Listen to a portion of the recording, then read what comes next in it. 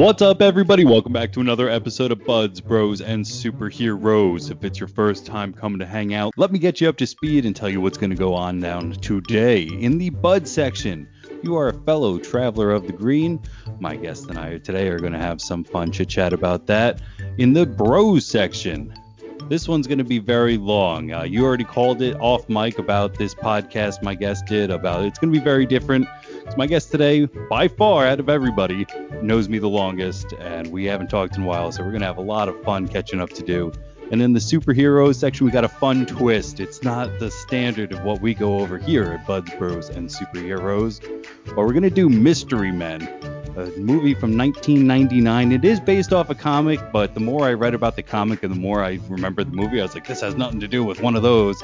Some names kind of crossed over, but we're not going to go into that. So if you're deep diving into that comic, a Flaming Carrot Head, nope, we're not playing that today. But we will be talking about Mystery Men. Yeah, you're looking at me like Flaming Carrot Head. Yeah, apparently that's what it all centered around. And only the Shoveler and one other one would be recognized. It was all crazy shit bananas as I was going through trying to set up the episode. And that's when I was like, fuck this. We're only going to talk about the movie. Let me introduce my guest today. Like I said, out of everybody, he's known me the longest. You knew me before I really solidly hooked into liking Buds or superheroes, but we were always bros and shit like that, you know? Sure. We're talking about it. What is that? The sixth grade? 2000? Fifth grade. Fifth grade. 2000 though, right? Yeah, 2000. I think so. Yeah, we've known each other for 20 years. Going on 20 years now. Please welcome Roy Lazarowitz. Hey, man. Hey. Dude, this is crazy. I know. This 20 is wild. years. It's funny because, like, I guess I have a couple other, like, people that I've known for close to that amount of time, but I don't remember them and the things we've done as friends. Like, I remember the things that we've done as friends and, like, how we met and, like, how our friendship kind of grew. And it's funny to say that, too, because, like, you're pretty much, like, 10, 11 years old. And talking about, like, growing a friendship as a 10 or 11-year-old is, like, very silly because you're kids. And I think we became buddies just because we lived down the street from one another. And my parents were overprotective. And they were like, yeah, you can walk up the street. Sure, that's no problem. I don't have to give you a ride somewhere. Yeah, I'll just go right up the street. No problem. Yeah, it's funny. It's really funny. Same thing. What was it? Maybe 4 blocks? Tops would be 5. And that's, I really don't even think it was that. It was like the firehouse, and then the mortuary, and then the church, and then my house. Yeah, I think it was only 4 fucking blocks. Yeah, it's literally out of, like, some type of old fairy tale that, like, you cross the firehouse and then the mortuary and then the church to get to your friend's house. Like, there's nothing dangerous about that walk at all. So my parents were very into, yeah, go see Nick. No problem. Go for it. And then if you were to take the boulevard, what? It was like pizza shop, bank. Right. Deli. Hairdresser, deli. Exactly. Yeah, exactly. And that's basically like the Flintstones of New Jersey. The background is just those 4 things over and over. Pizza shop, hair shop, deli, bank. Pizza shop, Especially Kenilworth. Shout out to K-Town. Wow. Yeah. We can, I have a lot of thoughts about Kenilworth. And in retrospect, like, looking back on it, I'm very grateful for that time because of the time that we got to spend together and stuff. But it's kind of a one-horse town, really small, kind of a lot of small-minded thinking, I guess. But we don't have to be negative here. We can move on from that. But it was interesting to like leave there and kind of get that other perspective on life, and then look back at, like, growing up in Kenilworth and being, like, not even like a full-fledged teenager, being like a middle schooler in Kenilworth and first discovering, like, right and wrong in the world, and, like, how that's skewed from Kenilworth, and, like, what's okay in these, like, small towns and stuff. I don't know. I'm already going wild. Reel me in, Nick. Reel me in. What we're actually going to do, so if I was talking about in the beginning, if you're a first-time listener, Buds, Bros, and Superheroes is our name. We're going to talk about Buds now, which is the Travelers of the Green. I myself have been a long-time traveler of the green. You know, if I've known you for 20 years now, that was 6th grade. It's got to be for at least 15 years that I've been smoking. Wow. 11th grade, does that sound right? Junior year to start dabbling around. I wouldn't say I was a wake and baker at the time or an everyday, but I feel like I look back at junior year might have been the first time where I tried the devil's lettuce. And it's funny that you bring that up, and I've been saving this story because I don't know if you remember this. The first time I ever got stoned was with you. Do you remember this? You'll have to give me a little bit more. I don't remember a lot of it, but I have very specific like parts that I remember. I guess it was probably 2011, 2012. So I was over 20 at this point. Because all throughout high school, never smoked, never drank, never smoked. The only thing I ever did, again, was with you when we would like sneak Black and Milds and stuff because we thought we were, tough. And but I think around 2012, I guess I was 22. I was about to be 22. I felt like it was the first time that I was starting to be like, no. I want to know what weed is. Like, I want to kind of understand this. And I was scared of it because I was that kid in health where it's like drugs will kill you. I was like, you're right. Drugs will kill me. I was scared. But I knew if I wanted to do it, I had to do it with someone who, someplace I felt safe, someplace I felt comfortable with, someone who I trusted, obviously you. Not only because you're my best friend, but also because you were a card-carrying member of the Tribe of Green at that point. And we needed to find a safe place for me to do it. No, nothing crazy is going to happen. Obviously, your parents' basement, that's the place to go. So we smoke, and I think it was in some pipe device that you had at the time. And you're obviously blitzed, which is fair. And you crank back the recliner. We put on George of the Jungle, and you fall asleep. And I'm sitting there. The lights are off now, and we're just watching George of the Jungle. And I'm sitting there, and I'm kind of, am I feeling this? I don't know if I'm feeling this. Maybe I'm feeling this. Oh, maybe a little bit. And George flies into that tree the first time, and I'm like, hell yeah! And I'm like, I'm stoned. I'm stoned. And I was like, I'm doing it. This is really cool. And then there's one point, I guess, where he grabs what he thinks is a vine and he's swinging on it. And then it turns up and it's a snake's face. And it's a close up of a snake's face. And it scared the shit out of me. And I was like, Nick. And you were passed out. And I was like, I can't be alone in this. What do I do? And I texted my friend Cameron. And I texted him and I was like, I just saw a snake on television. And it was fucking crazy.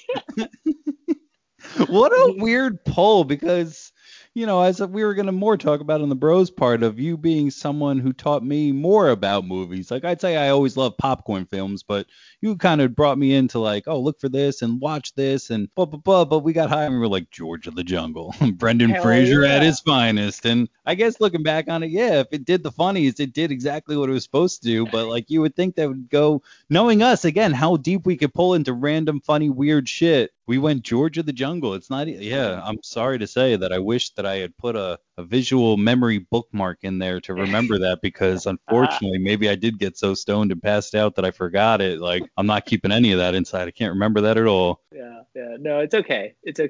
I don't blame you. I think it was otherwise very uneventful. It was just this one specific. If it wasn't for that George of the Jungle moment, I'm not sure I would totally remember it.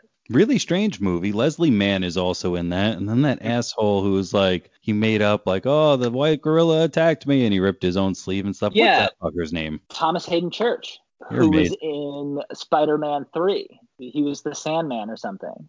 Dude, you're like 3 times amazing. Not only did you nail the name, but then you gave me a reference to sit here and go, he is the Sandman. So my wife, who is off screen but is listening, she's somebody who really had to get to learn to talk to me, like we all do with each other, but having to learn to, but like I'm somebody who whips names and this guy did this and this guy did that. And now for her to see my oldest friend do it with me, she had a smile, because in my opinion, she just saw 20 years worth of friendship of just like, that's the game we play all the time. Like, that's why I'm good, because Roy is like, that's how I started doing that and stuff like that. Do you remember standing outside Miss V's room and you used to play like separation of 8 degrees? Like, I'd give you 2 actors and I'd be like, connect them. Yeah. Time. Absolutely.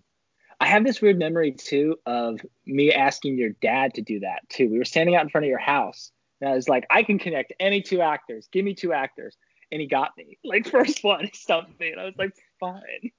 Well, yeah, because he probably was like Humphrey Bogart and Ricky Martin.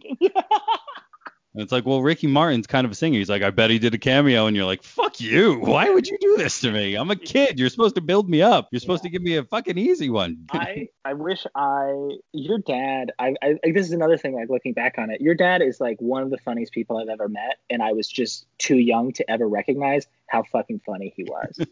he's such a dry, like he's such a dry, quick sense of humor, and so much of it went over my head growing up. And I just tell your dad that I think he's the man, and I think he's so funny. And I'll also never forget going to see him skanking on top of a fucking storage container outside of I guess it was the Stone Pony in Asbury Park on my 16th birthday.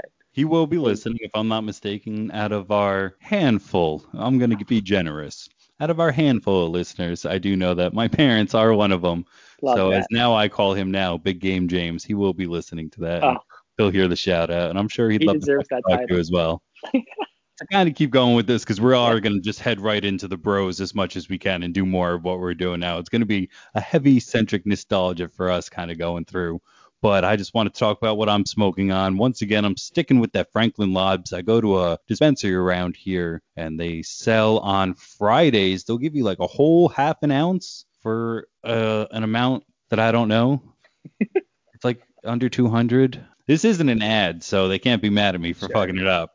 But on That's a good Mondays, they also do mini Mondays, which is great, and they'll give you an eighth for $10 off. But it's small buds and Franklin Labs, which is like my favorite brand. It's my, if we're talking about this in fast food terms, it's my McDonald's. It's the one that I always go to, and it never gets old and tired.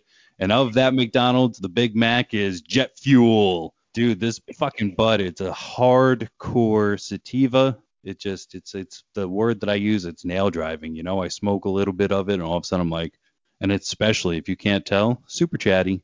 I'm a chatty Yeah, person. I get high and on this, and I'm just super duper chatty.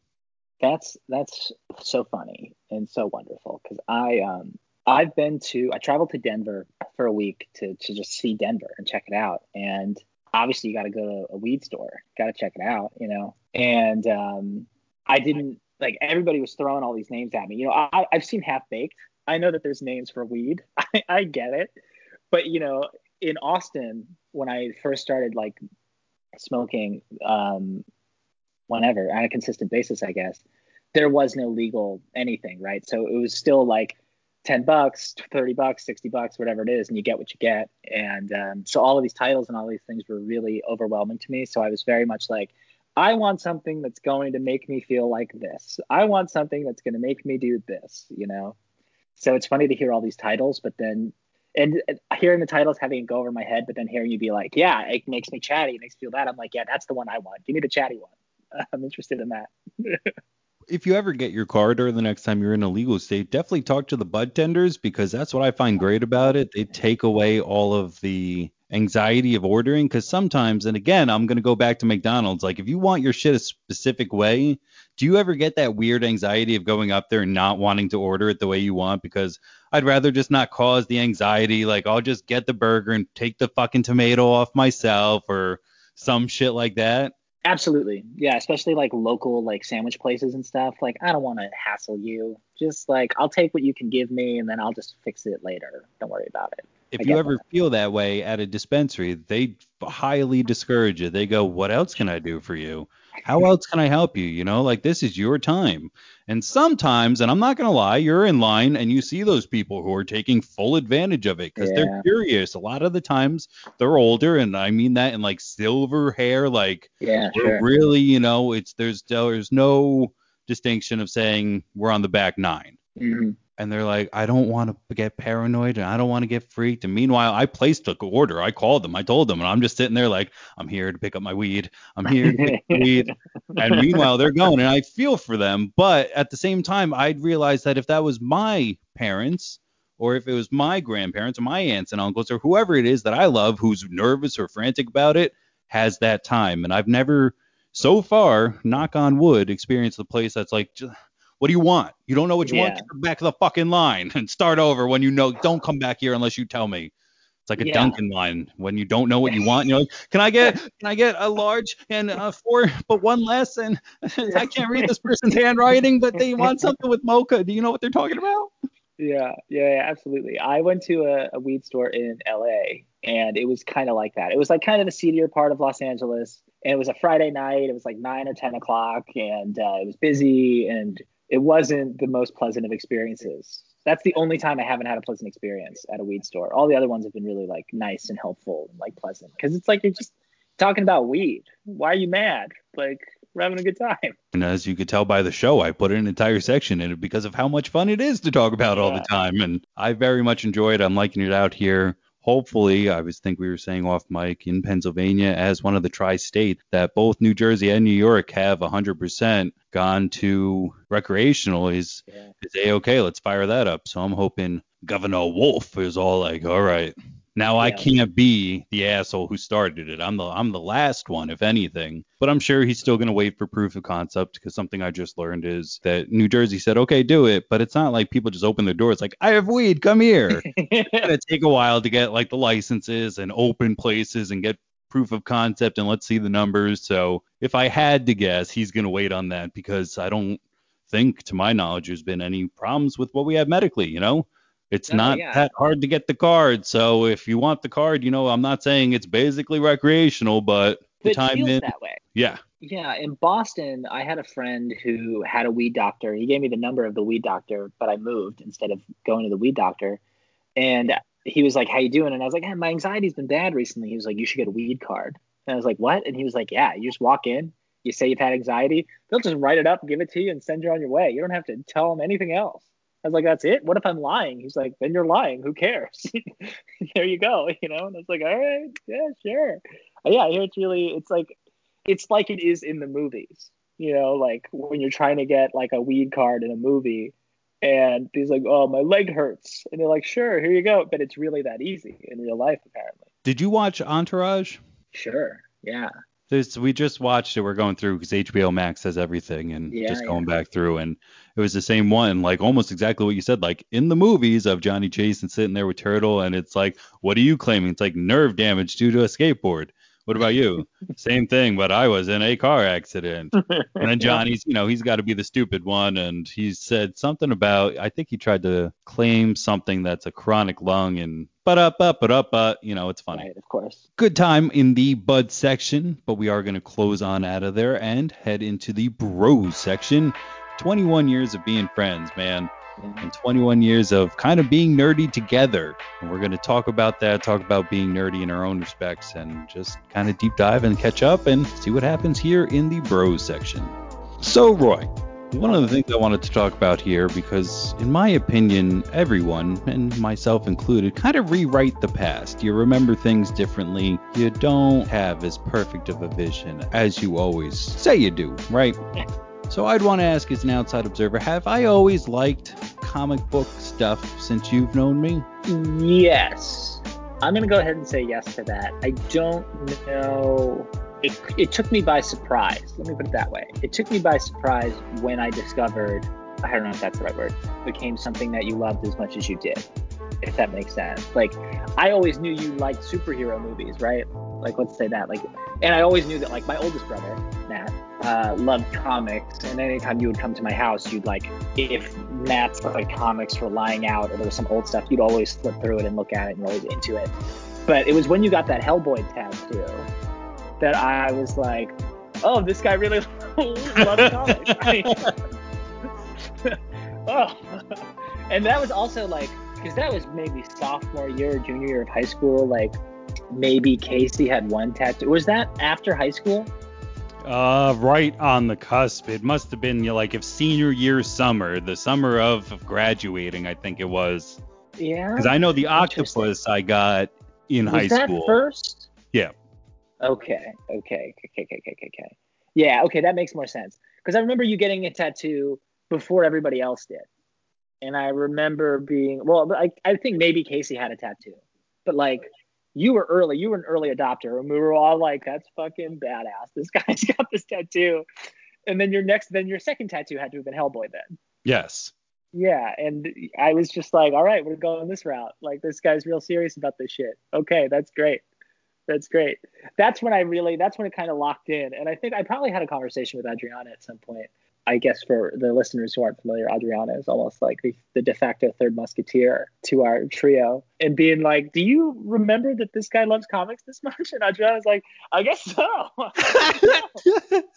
He just got practically a half a sleeve of a Hellboy. Like, I guess he likes comics. Yeah, I guess he's real serious about this Hellboy shit. Yeah. That's so funny. Yeah. That's what I remember. I think like Man, I really do believe that prior to you planting your comic book flag with that Hellboy tattoo, I think you loved it, but I also think you were similar to all of us, discovering different things that you loved and trying different things, whether it was ska music or punk rock or Kevin Smith or different movies here and there or whatever it is. Like we're all trying and dabbling in different things that we love and just seeing if something sticks, like as a teenager. And for me, it was comedy, or it was, pro wrestling or baseball or whatever. And for you, it was comics. So yeah, I remember it always existing, but what I remember more that you loved was movies. I remember you loving movies more than anything else. And I remember you were the first person I knew, and I took it on after you did it, who had like a CD binder full of DVDs. And I was like, this is so fucking cool. You just flip through here. Everything's right here. That's how I feel about it now. It's all right here. This is great. All right. I remember that. I remember always being like, if there was ever a silly movie that I wanted to see, that I had like stuck my nose up at, because that was the thing that you were so good at with me. Because I have two older brothers, right? And Mike is a big film guy, and my dad was a big film guy. He did acting stuff when he was younger, and like managed a video store. So like I was always around movies, and I always wanted to see all of the like highfalutin films. When I was 12, I was like, I want to see Taxi Driver, Pulp Fiction. Instead of being like, Road Trip sounds cool, I want to see that. So I would always like show up and be in your like stratosphere and be like, Nick, you have to see like Welcome to the Dollhouse and Election. And you would be like, you have to watch American Pie. And I would be like, yeah, you're right, I do. We should watch that. And now in those binders, I have American Pie and Election still. And I tell people like, hey, we should watch these. My wife, again, is listening, is like, I've seen both of those. Yeah. And that was what I loved. It's like a weird thing, but like growing up, right? Like Adriana became like a really good friend of ours collectively, like 16, 17, second half of high school. Well, actually high school was when we really like the three of us became buddies. But like before high school, middle school, like we were close. It was us. And I really felt like when I was around you, I could be a kid as much as whatever I was. This weird combination of like always being the youngest person in the room with two older brothers and my parents. And I just always gravitated towards adults. Like I remember going to, this is such a specific memory, and it's a good thing your parents are listening because they'll understand this. I remember going to Christian's 12th birthday party, and I remember you sat with me for most of it, but I sat with the parents for a majority of the party and was just like talking about movies with like Richie's dad and Christian's mom, and you were sitting with me and you were talking about movies too. And like, but when we were together, I would like force all of these like artsy fartsy movies on you, but you would be like, yeah, but let's watch this movie where this girl shows her tits because that's really cool because we're 12. And it's nice that you say that in the way that you say it, because kind of on the flip side is I liked movies, you liked films as well. So for you to say that when you were around me, I got to be a kid almost, that's great, because when I was around you, I always felt so adult. And I mean that. I swear I'd be like, oh, we're watching this. This is in black and white. Isn't that something? And you were also the first person to ever be like, you got a camera? You want to go make something? And be like, yes, that sounds fun. And then you were the person who introduced me to like, look at these people who are making funny skits and hurting themselves, and showed me CKY and stuff like that. And even though that was childish in terms of let's throw each other into bushes, it was really adult to be like, let's film it and edit it and see how it comes out as well. Like, I thought that was always the best. And it didn't matter what we were filming or how stupid it was. It was like, we're making something. Like, that's cooler than anything you're fucking doing. Yeah, absolutely. And I think too, something that whole silliness of Anthony throwing me in a bush or like me throwing you into whatever it was, in a way, it brought us closer together too. Like the reason why I keep going back to Jackass as a 30-year-old is because yes, it's funny to watch people get hurt sometimes, but it's funnier to watch people who love each other hurt each other, which sounds really weird out of context, but it's just like it's how they bond and it's how they get closer. They love each other so much and they're just so committed to like putting this thing together and making it as good as they possibly can make it. And not that we were so committed to making this great product, throwing each other in bushes, but doing these things and having these experiences together really kind of bonded us together. I mean, all of those times, those summer days, especially like later on when I moved to Maplewood and no longer lived down the street from you. So when I was getting a ride to your house, I was at your house. Like I was staying there, you know? So we would just have these days where we would just like walk around the boulevard and I'd have like $7 in my pocket. And it's like, well, it's enough for a Dunkin' Donuts bagel and like a fucking root beer, you know? And like those experiences were so important to me. And I think too, something that speaking of what you had mentioned about feeling adult when I was around, which is such a silly thing. Do you remember, gosh, we were probably 12. I don't know. This was 13, whatever. We were sitting in Hershey's and we were talking about God and like religion and life and whether God is real or not, which is like, I'm 13. What? And a girl turned around. I want to say a little girl. She was maybe 3 or 4 years younger than us. You know, she turned around and she stuck her head over the booth and she was like, "Can you guys stop talking about this? It's really sad." No, that part I forgot. What I remember of that story is definitely, so as we were talking about with the boulevard in our street, which was Washington Avenue, created what was, in both of our parents' opinions, a predestined amount of space away from both houses of which you could stay safely. So you could walk the 4 blocks, come up Michigan, go down the boulevard, come up whatever Harding was on. What was that street like right around the corner? It doesn't matter, but then walk down and just create this endless loop. And I do remember that night doing that loop 100 times, talking about, just theological stuff. And I think maybe even it was sparked because we had watched Dogma. Yeah, and that's we had probably gone into that. But I do remember that night thinking, like, that's a conversation, like, that's cool. Like, that's a conversation I'll always remember. And I think I'm always going to know this guy. But no, I don't remember. That's sad. But yeah, I feel like a 10-year-old girl being like, "Hey, can you not talk about that? That's sad," is like a perfect representation of like so many people who still live in Kenilworth. You know, it's kind of like keep your head buried in the sand and like keep living your life. Not that there's anything wrong or I have anything against anybody who's still living there. Adriana's parents are still there. They're doing their thing. You know, I don't know if anybody else is still there. You know, it's funny. This is going to kind of maybe spin us back into a different direction, but you made me think of this. The other day, what's so funny is and this is on me, you know, I feel responsible for not having seen you in as many years as I have. But I always knew if you ever texted me or if I ever texted you, and it was just some line from a movie that we loved when we were younger, we'd always get it, you know, it would always click. And you sending me a message, I don't know, a couple of weeks ago, 3 or 4 weeks ago, with Double Burger. Chuck, I had a double burger. I feel like Good Will Hunting was a good example of a movie that we saw when we were younger, where it was like either you brought to me.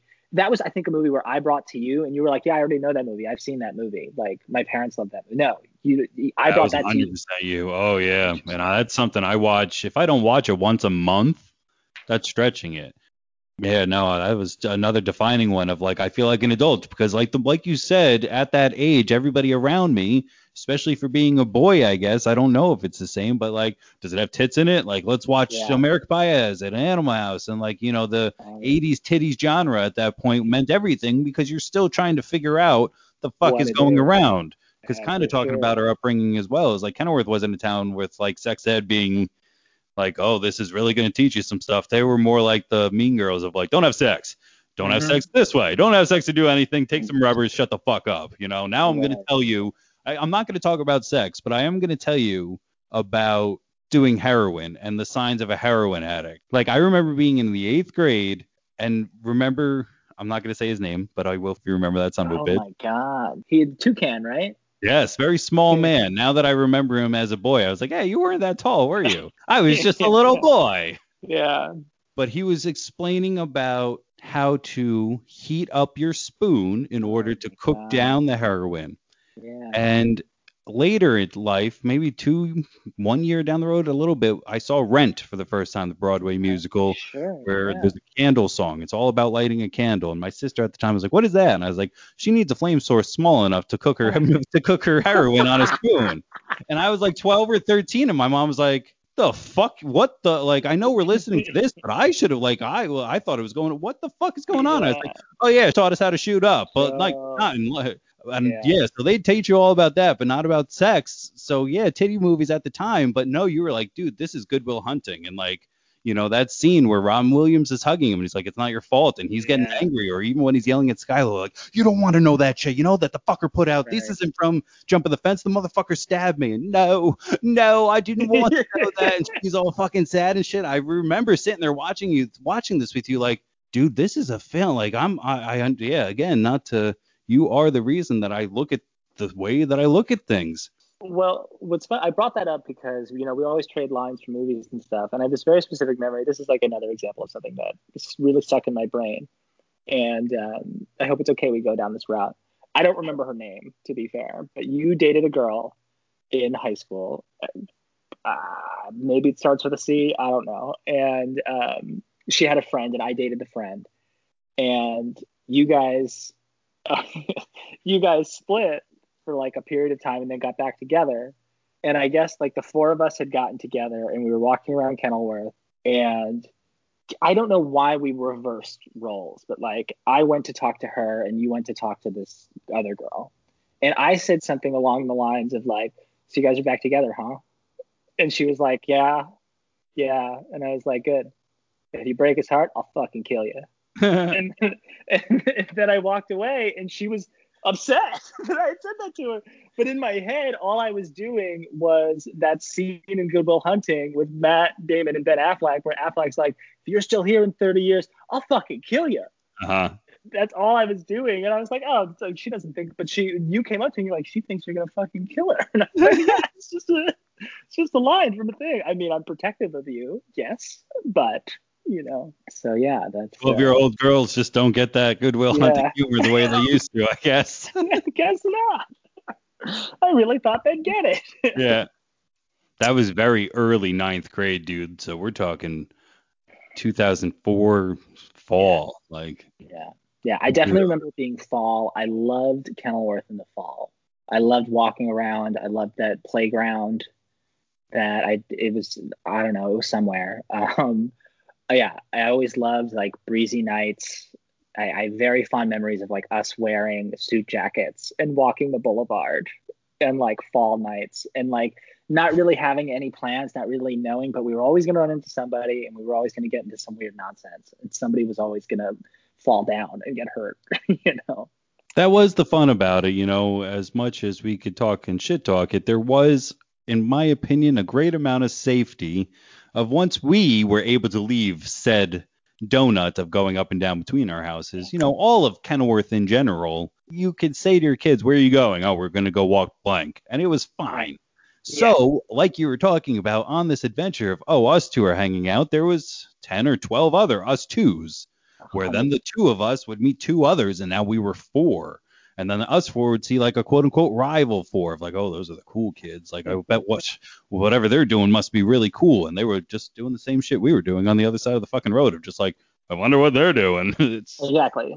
And But then of yeah, course, like those kids were the kids that we would end up becoming friends with later on. I mean, it was Anthony, it was Donich, like it was Casey, it was those people, it was Furcon, And what I learned with you and is so valuable is that nobody's actually cool. Everybody's just a person, By meeting these people and like realizing like, oh, that's just a big doof in like a nice way, like why am I intimidated by any of these people? Like everybody's just a normal, nice person. that's nice that you say that because I was trying to explain that too. I was talking about our past and stuff like that. And during the later years of high school and into college, we were into bands and being in bands and trying to look and feel cool and stuff like that. And then now as an adult, I'm just like trying to not try to care, and care is the weirdest not caring of caring. And then you're like, well, Yeah. that doesn't make any sense. But the more I thought about how much I tried to not give a shit about giving a shit,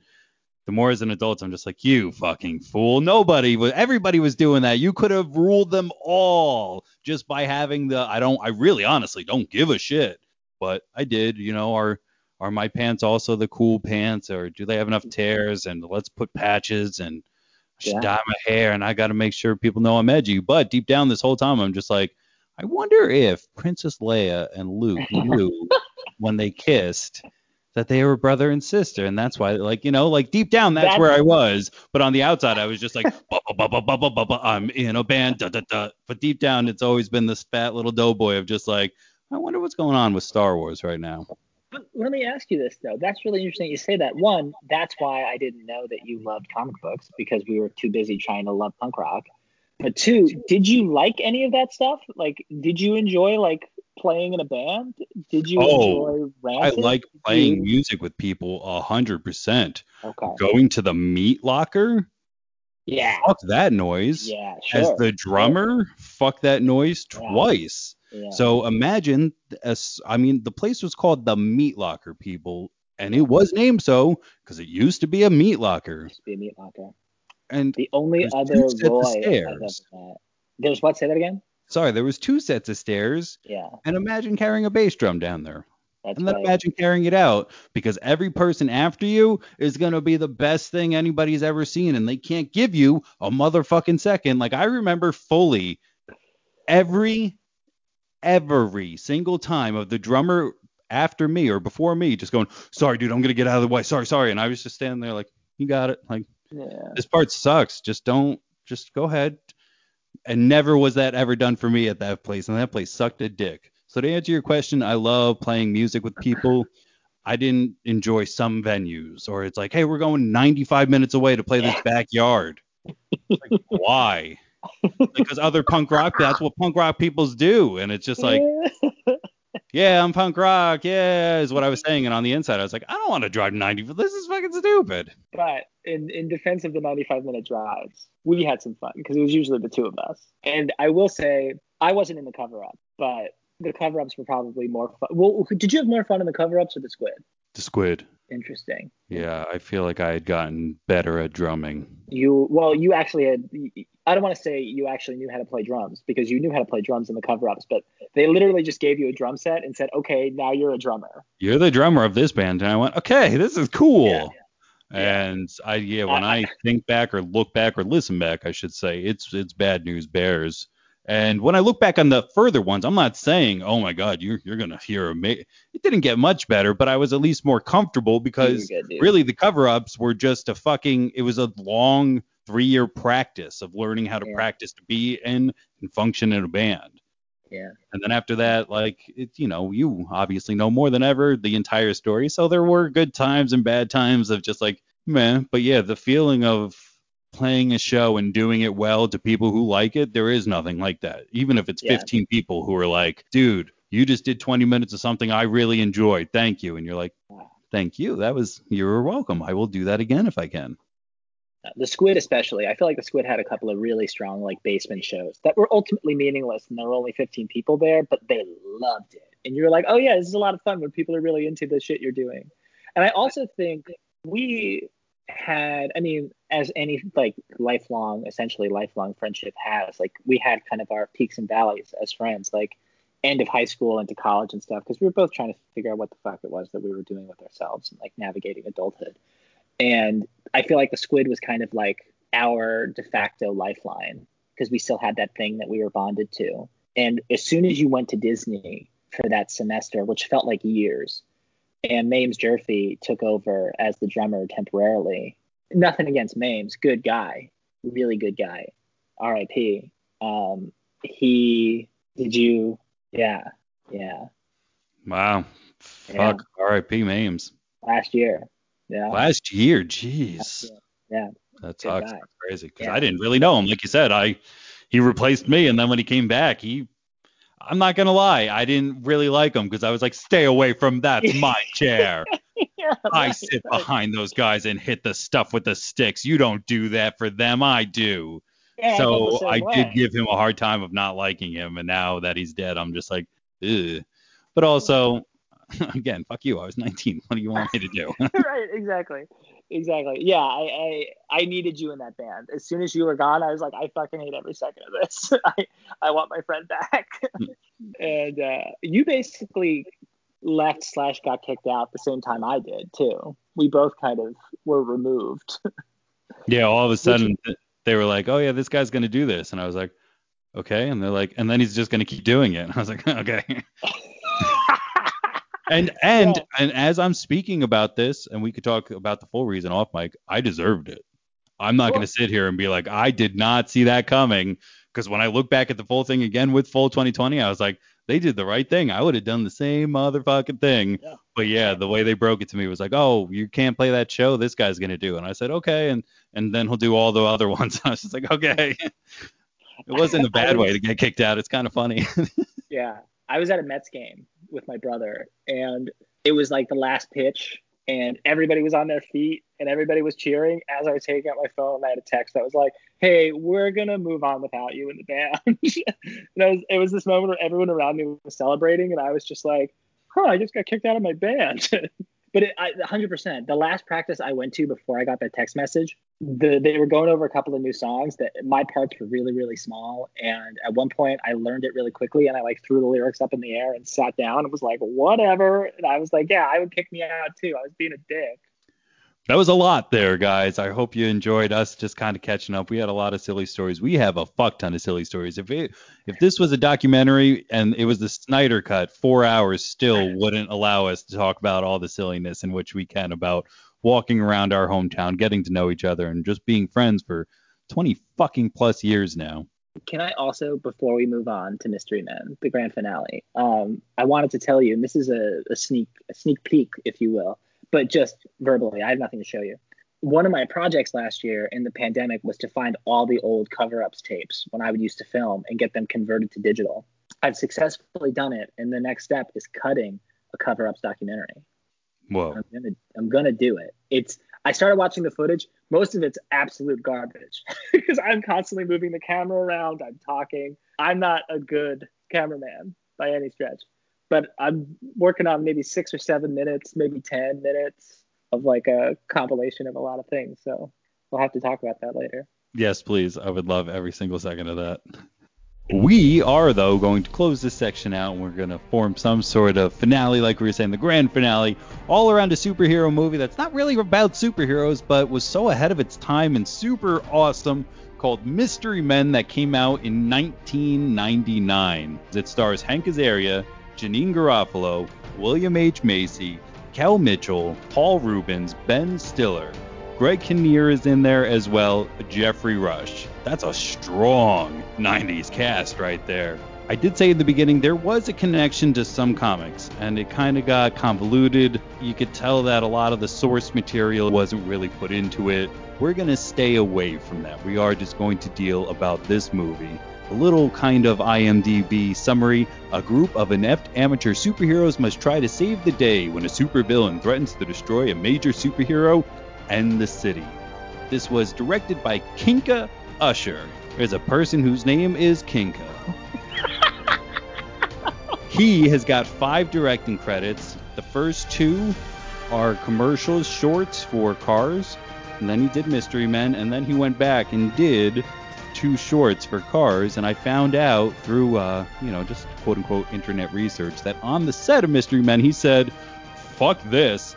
I'm never going to do this shit again. I can't wait to make more commercials. And then you look at his track record. It took him like 7 years to recover, and then he went back to making car commercials. And I was like, all right, there you go, Kinka. I'm glad you got your shit out. Speaking of the 90s, too, do you remember Got Milk? The ads for like Got Milk? Oh, yeah. He directed all of those. That was his thing. That's how he got Mystery Men, is that he was doing the Got Milk ads, and everybody loved him. Really? Yeah. That's amazing. It's so interesting because this guy who directed it, this is the only movie he ever directed, like you said. And the guy who wrote it, he only wrote 2 or 3 other movies. And they weren't very good. Well, Adventures of Pluto and Ash isn't good.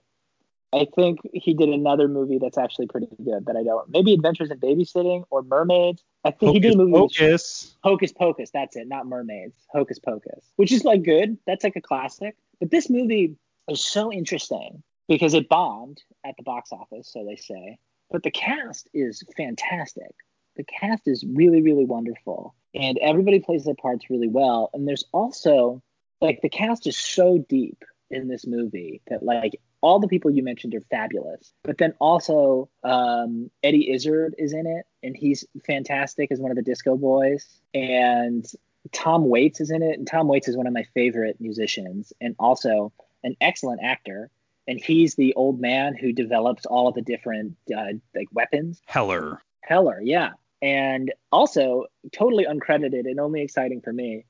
In the very first scene of the movie where they try to break up the old folks home like thing that's happening. The Red Eye Gang The Red invaded Eyes. the old folks' home. Yes, the leader of the Red Eyes gang is Artie Lang, but uncredited. He's just there. Fantastic. Why should I know that name? I'm sorry. Did you ever see Dirty Work? Did I ever make you watch the movie Dirty Work? You did, but fuck Norm Macdonald. There's only one joke that's funny in it, and Norm Macdonald has nothing to do with it. It's at the very beginning where he puts glue on his ass because the crossing guard is a pedophile. So he's going to catch it. The little kid, the young version of Norm Macdonald. And all I remember from that movie is so the pedophile goes to smack him on the butt as he crosses the street and his hand gets caught. And the young Norm Macdonald's like, he's touching my ass. He's touching my ass. Look, everybody, there's an adult and he's touching my ass. Yeah, well, do you remember his big best friend, that big like fat guy? Yeah. That's Artie Lang. Artie Lang was on the first season of Mad TV. He was on Howard Stern for a long time. I worked with him once on a thing. And he was a really nice guy. And I was like, I loved you in Dirty Work. And he was like, you're the only one. Which was very funny. But yeah. I almost got arrested working with him. And that's a story for another day, I guess. That's interesting. Oh, yeah, there he is. Artie Lang as Big Red. I feel like I know his face from something else, though. Yeah, probably. There's something else, I'm sure. He's been in a bunch of stuff. If anybody out there has seen Elf, he's the Santa Claus that sits on the throne of lies. That's how I would know his face. Boom. But like you said, he's been in his credits. Do you know how many he has? He has 37. 37. Wow. The other guy who I wanted to talk of, but I can't actually find him in this IMDb cast, is Captain Amazing's publicist. Oh, yeah. So he says it, and it's meant for this specific actor to be said at the beginning, or very at the beginning after he takes out all the old folks. The publicist says, I'm a publicist, not a magician. But indeed, that guy is like a really world famous magician. If I'm not mistaken, in my stupid knowledge of knowing stuff, if you've ever seen the movie with Eisenberg and he's a magician, Now You See Me. Oh, okay. I know of it, haven't seen it. It opens up with just hands fucking around with cards, like really cool, like cutting the deck. Like he has two decks and they're cutting and they're moving all around. I think those are his hands as well. Like that's how good of a magician and that's how long he's been doing it. But he's a super famous magician. Anybody out there who's listening, if you know his name, drop it. I'll figure it out later. But for right now, I do want to leave that as an open-ended, hey, jump into this conversation in the comments below or Twitter, Instagram, Facebook, all those fun things that I usually kind of got to drop at least once in every episode.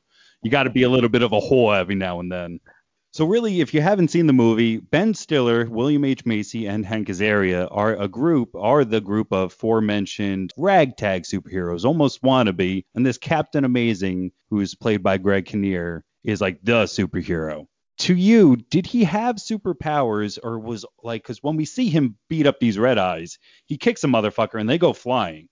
Yeah. We just talked about that last episode, like somebody had super soldier serum in them, and that's why they were able to do it. But do you think like he had a bunch of metallic plating? Did you, in this very let's not get too real worldy movie, do you think that it was something like that, or do you think that he was chemically enhanced? I think it's the suit. I think it was the suit the whole way. You kind of see later on, when he gets captured, that he's like pretty much a human in a fancy suit. That's kind of my takeaway, is that he's kind of a douchebag in a fancy suit. Which, like, Greg Kinnear, perfect for that role. Fantastic. He looks like an asshole. He was very popular at that time period. Really good at playing an asshole. So, yeah, I think it was the suit. I don't know how much acting there was, because I heard that he and Ben Stiller got almost into the fisticuffs. Really? Yeah, that they were at one point had to be like, hey, why don't you guys go fuck off into different corners or something like that because of that. But I did also hear, and maybe, kind of to give back a little bit to Mr. Kinka, that the entire thing was hard. Because you got to think, too, you've got 1, 2, 3, 4, 5, 6, 7 actors in the main quote-unquote mystery men, all comedians, all trying to make comedy, all with different styles. So apparently the way like they would all give each other what are called tape or script reads or something like that, where it's like, no, don't say it like this, say it like that. And, I think your timing's, and just That's like the everybody's worst thing you can ego do. and seven Yeah. people of like hardcore comedians who in 1999, all of them were on fucking fire. I mean, Pretty they much. were all in their own categories, the biggest of their time. So I feel bad for Kinko. Apparently wasn't too easy, but Greg Kinnear and Yeah. Ben Stiller getting into it was the worst from, again, the internet. I wasn't fucking there. I just want to make sure everybody knows I was 9 years old and I was not on set. So if I say something, it's because I read it on the internet and I think it's true. What I read on the internet is that it was supposed to be like a quick fun shoot, and then it ended up being like 6 months, and they shot for a long time. And what I had read, at least what Ben Stiller had said, is that they kept reworking the script as they were shooting. So like they would do a lot of takes, a lot of improvising, and like especially with Ben Stiller, because Ben Stiller and Janeane Garofalo really knew each other and they were really good friends. And Janeane Garofalo had to convince Ben Stiller to do this movie, and so I think there was a lot of, which is one of the reasons why it took so long, is that they just, in addition to like line reads, there was also a lot of improvising and a lot of trying different things and experimenting with just different like moods and different overall like tones throughout the different scenes and stuff. In my opinion, and I'll ask you obviously, you don't read any of that. I do firmly remember not seeing this in theater, but I do remember blockbustering it. And then I do remember this was one of the first ones that I owned because I was totally allowed to at 9 years old own this. I think it still comes in a PG-13. Yes, PG-13. So that was totally okay for me. And it was like, it's light PG-13. Even watching it now, the idea of death is in it. Like he blows up an asylum and we know people were in it. But fake violence, we're talking about these three guys are interrupting a quote unquote heist by this gang called the Red Eyes.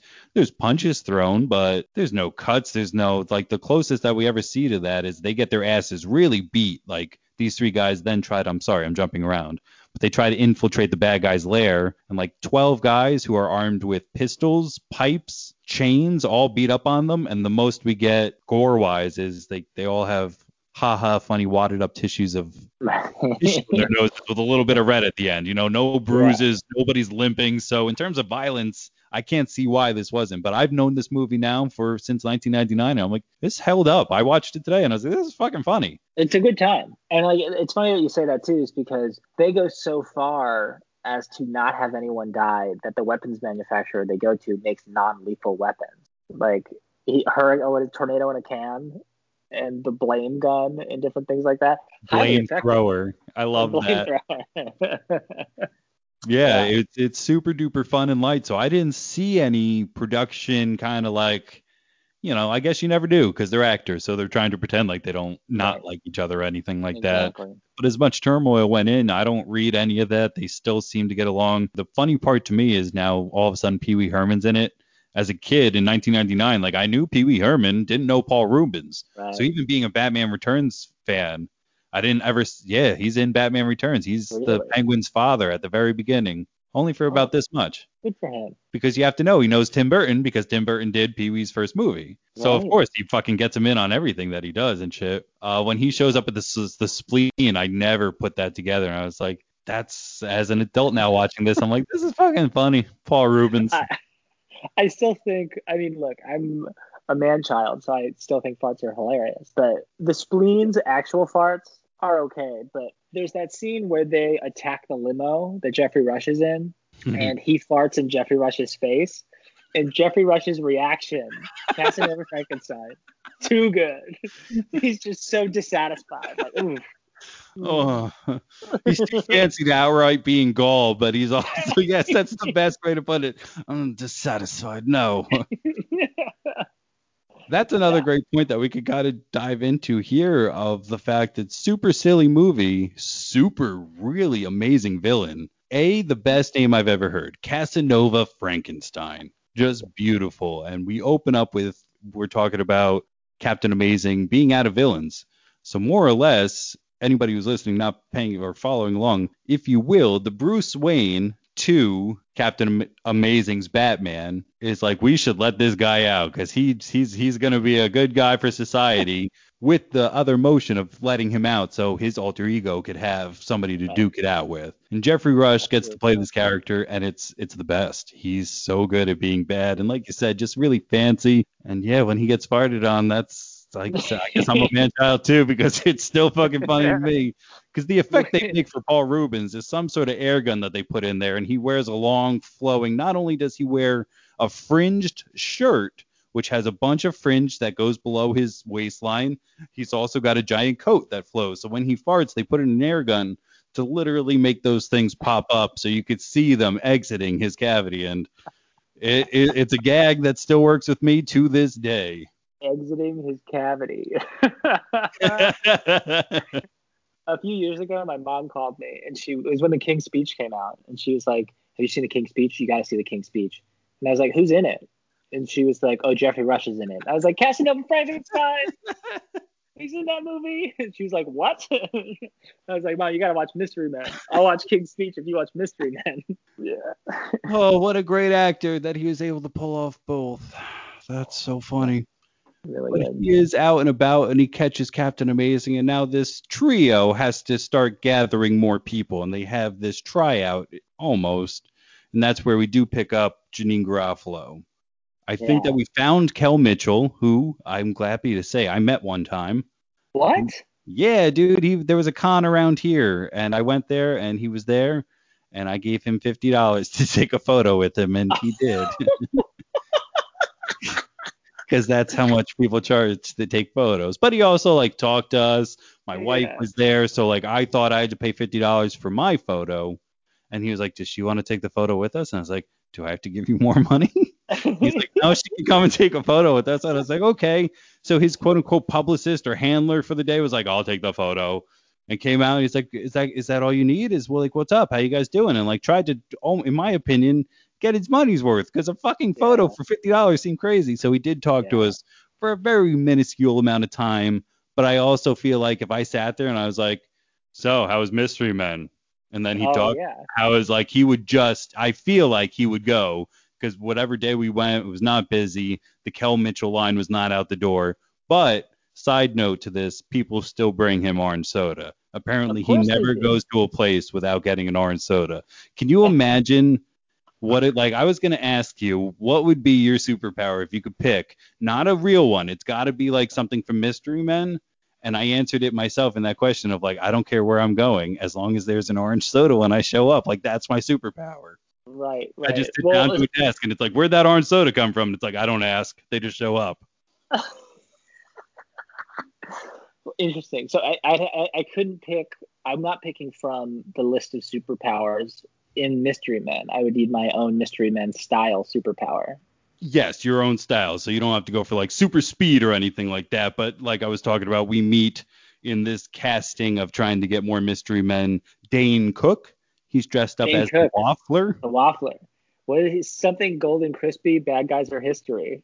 Yes, and I used to do that a lot when I eat waffles. He goes into a falsetto of Waffle Man! Yeah. Bad guys are history. Golden crispy. Yeah! And then I'm running. I've done that for a lot of people. The other great comic book reference that I could drop in there is the next guy, Pencilhead. Pencilhead, right, yeah. But if you look at his monogram, it's PM. He's supposed to be Pencil Man. And even his monogram. Did he say? Oh, he said Pencilhead or Eraserhead or something. Eraserhead, yeah. No, I think it's Pencilhead. I think it's Pencilhead. I think you're right. I think it's Pencilhead. But on his thing, it's PM. But that actor is Doug Jones, no one other than Doug Jones. And you're like, who's Doug Jones? If you've seen a guy in makeup, you've seen Doug Jones. Do you like The Shape of Water? Yeah, sure. He's that guy. Fish guy in The Shape of Water. Do you like Hellboy? Yeah, Fish guy in Hellboy. Yeah. Do you like Guillermo del Toro Pan Labyrinth? Goat Man in that movie. Too? Yeah, dude. If you've seen a man in makeup, I guarantee. I'm not guaranteed because. Yeah, but there's a 2 out of 3 chance that it's motherfucking Doug E. Jones. Oh, that's really interesting. That's really, really interesting. I think if I had to like choose a superpower, I would do like I can talk someone into submission, you know? Like someone's coming at me and I just start talking to them and they just pass out because they're bored or something. Like I talk so quickly, I engage them so much that they come into some kind of trance. And then they're like, what was I doing? And I was like, oh, you were just telling me to have a nice day. And then they walk away and they leave. That's how I beat them, with my words. I would love that. I was walking my dogs, just to kind of side story off what you just said, and this asshole let his dog out of his front door, and he didn't have him, and the dog came out and like came towards us, And it wasn't threatening. This dog is old as fuck, but I've got two dogs, and I'm Right. just me, and I'm made out of pudding, so I'm not really going to be able to hold them back for that long as much as just act as a really heavy counterweight. But Right. eventually that will give in. Like, there is going to be a time where these, between the two of them, over 120, 30 pounds of pit bull is going to do something, and this guy didn't say sorry. This guy didn't say anything. The only thing he did was fucking embarrass the dog. He was like, you shouldn't have done that. It's just like he was putting down the dog rather than looking at me, the human, being like, hey, that was my fault. Maybe I should have looked before I opened the door. He Yeah. acted like it was the dog's fault. Like, you shouldn't have done that. Should not have jumped out. No, no. And that was it. So to have your power then of like, I wanted to confront him, but I don't, again, made out of pudding. If it went physical, like, what am I going to do? Why did I start shit that I can't finish? But if I could finish it with words of like, I'll make you say sorry, that is a good power. Yeah, I feel like too. It's like I'd like to know absurd facts. Like if someone's pointing a gun at me and they're like, "Say goodnight," and I was like, "The word goodnight was created in 1564, and the first person who ever said it was," and they're like, "Shut up, shut up," and I'm like, "Hi, shut up. Very interesting term, my friend." I could That just one I keep like going. better. Yeah, Yeah. that one I like better. I think that's, yeah, if I was going to write something, that would be, stop it, I can't take all these facts, and then their mind Yeah. blows. Cha! And then I just go light karate chop. Yeah, I know where your pressure point was, because pressure points were first discovered. Yeah. Get this guy away from me! He just blows Yeah. out his own brain. He just shoots himself. He's like, fuck it, I got to get out of this. Mission accomplished. That's it. Yeah. Yeah. For me, I can't think of a different one. I really do enjoy the fact of like wherever I'd show up, there'd just be a frosty beverage. Like, what more do Yeah. you need? But I in a like the idea of situation it like being a this, what the frosty fuck would you beverage. do with it? Well, it's like if you're in a tense situation and it can be any beverage that just shows up. Some guy's coming at you, close your eyes, hot coffee in your hand, hot coffee in the face. That's good. Would then, like, can I have a magic cup that just fills up with whatever I want then? That's so fun. Yeah. That's All really right. a guy like is coming at you and you don't have time to react. Slip me the oil. Throw the oil on the ground. He slips on the oil. I was just about to ask you, does it have to be, I think it'd be funnier if it was a beverage. It has to be a beverage. Like, I Yeah, it can't has to do be. oil or like battery acid. And it's like, help, get us out, pour battery acid. And it's like, I can make you a cup of coffee, but that's about all I got, guys. Do you Well, can want it something be to like drink while we wait for real heroes to pop up? I could do that shit. A coffee latte. Gotcha, gotcha, gotcha. Boom. what about like can it be any edible liquid though? Can it be like syrup or molasses or can it Yes. just be a drinkable beverage? Nope. I will take edible. It's got to be something that was meant to consume for us. Right. Yeah. So Right. yeah, Yeah. totally. Syrup. The viscosity level would then change because like if you have really runny pudding, is that what I'm talking about? Or like oatmeal? I don't know. But yeah, Right. syrup. That's pretty viscous. Yeah, that's good. Just make everybody sticky. Yeah. Drive them crazy. Yeah, hey, Morty, grab that guy. And it's like, oh, he's sticky. He poured syrup all over himself. I don't want to touch him. It's like, all right, just make him sit down in the corner. And, Yeah. ha! Again, Gotcha. I am not tied up because I was sticky. Yeah, exactly. Yeah, those are both great, wonderful dumb powers. And I bet we'd get on the team better than them because the only person they find in this tryout is Janine Garofalo, but she actually has some sort of ass kicking ability. The bowler. The bowler gets to throw that ball around. And we also pick up the Sphinx, who I think he's got superpowers, right? He cuts those guns in half at some point Yeah, I or guess other. so. He's just really good at something. Yeah. Talking. Talking. He's good at being zen. He's good at helping other superheroes find their inner superhero is what it feels like. And that's why I love this movie so much. Because realistically, if you put together all of the Mystery Men, they're all a part of who we are as people. Like we all get angry, but he's trying to use it to his advantage. We all have one skill that we're really good at that's totally meaningless, like the shoveler. I shovel, and I shovel well. Yeah. And also, shout out to Mystery Men, interracial marriage ahead of its time in film. Good job. And also, shout out to the casting because William H. Macy is so perfect in the shoveler role as just like this guy who takes himself very seriously, but also understands that what he's doing is completely absurd. He like treads that line very, very nicely. And I love that. But yeah, I think all of them, like Janine Garofalo is seeking revenge. And we all we feel like we've been wronged by someone somewhere along the line. And it motivates us to go out and do whatever we have to do. And The spleen, okay, fine, yeah. We all fart, we all have gas, but also like we all have this like embarrassing thing that we have to deal with, so that's a part of it. And then the Blue Raja is just kind of the Blue Raja, we all are kooky and weird and pretending to be something that we're not. And then Kel, We've all been passed over. We've all been overlooked. We all know what that feels like. Exactly. That's perfect. Yeah. So that's one of the reasons why I like this movie so much. And like, I know we talked like off mic prior to about my, I don't know if I use the term my love, but I do have a love for like offbeat superhero movies like this, because it's going back to what we had talked about originally about like, I brought like films into the picture. Like, so my like popcorn flicks kind of, I've never been very into the popcorn flick, whether it is a Lord of the Rings or a Justice League or a superhero, whatever, I've never really been super into it. But if you combine both of those worlds for me, like I think Mystery Men does, I'm in. I'm super in. That's why I think this movie still like sticks with me the way it does, because I'm such a fan of like just the combining of those worlds. The sets, like the house that William H. Macy lives in is so like 1950s, like kind of idyllic, like Leave It to Beaver style. He drives this like ridiculous, like old, like Studebaker, like what's the word, the station wagon. It's just it's all these little touches that I love so much that add to the story without you even realizing that it does. So it really makes me enjoy the movie.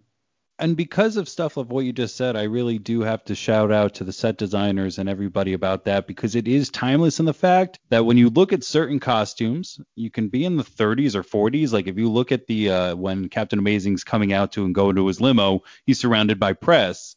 And like the lady in that is dressed like a 40s fucking reporter and almost writing stuff down. It doesn't even have stuff like that. And like you said, the Studebaker is really fucking old. So this movie look wise can take anywhere between the 40s and 9 from where it is and kind of fit in all of those. So when you watch it, you're not like, this is super fucking dated, because it's kind of got everything throughout.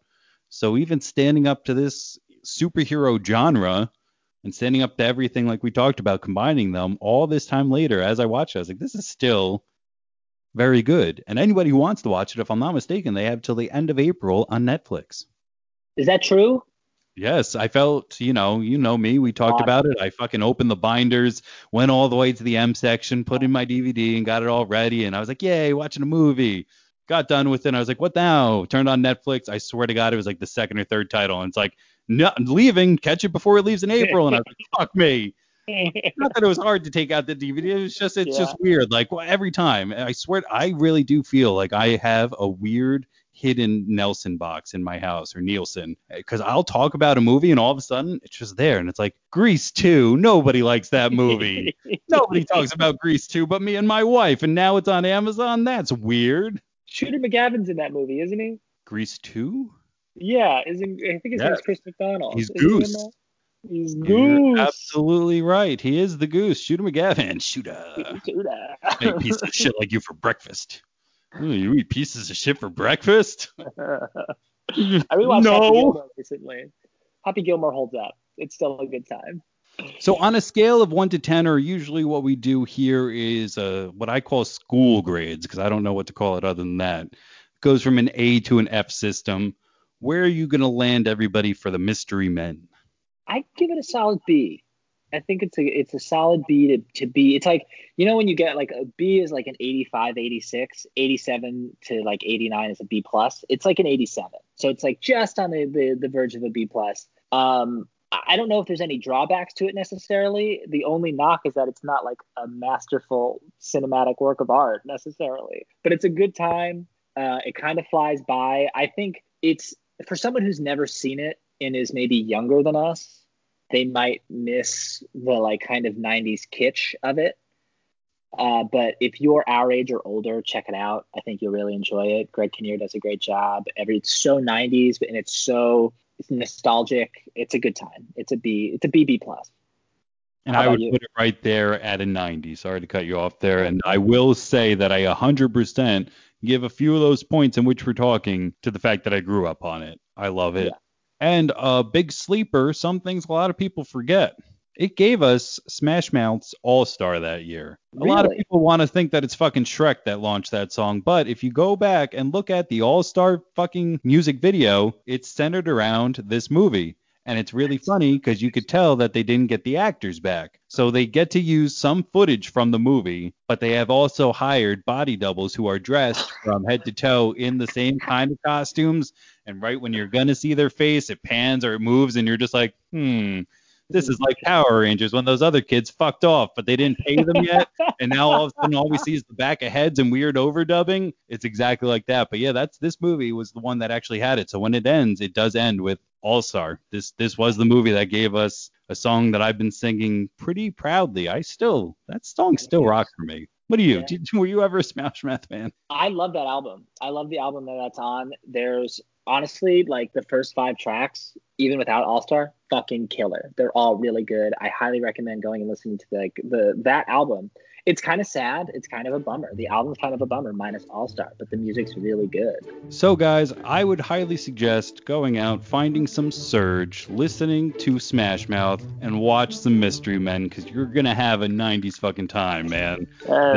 It will be a fun night, I guarantee. If not, you can come right back here to Buds, Bros, and Superheroes. Be like, Nick, you're stupid, you're wrong, and I didn't find Surge anywhere. I think Burger King had it for a little bit, but that was the last time I remember seeing it anywhere. Sarah, this has been a pleasure. It has been just absolutely way too much fun, almost criminal fun. You know, this is the reason you start podcasts and you want to do stuff, because talking with people about some of the things you love the most, with the people that you love the most, is some of the greatest times that you will ever have. And this is absolutely no exception, if not one of the highest points of the podcast, having fun talking to you. Can't say thanks enough for making the time and coming and doing all this. Yeah, it's an honor and it's a privilege to be a part of this. And I'm thrilled that it's been 20 years, and I'm excited for the next 20 years as well. That's beautiful, man. I love that. It's beautiful, man. There's no better way to close out than with something like that. For this, I have been Nick James. I have been Roy Lazarus. Thanks so much for checking out Buds, Bros, and Superheroes. If you know somebody who likes Buds, Bros, or Superheroes, you've got a fucking show for them. So just be a pal, pass it along. Buds, Bros, and Superheroes is out of here.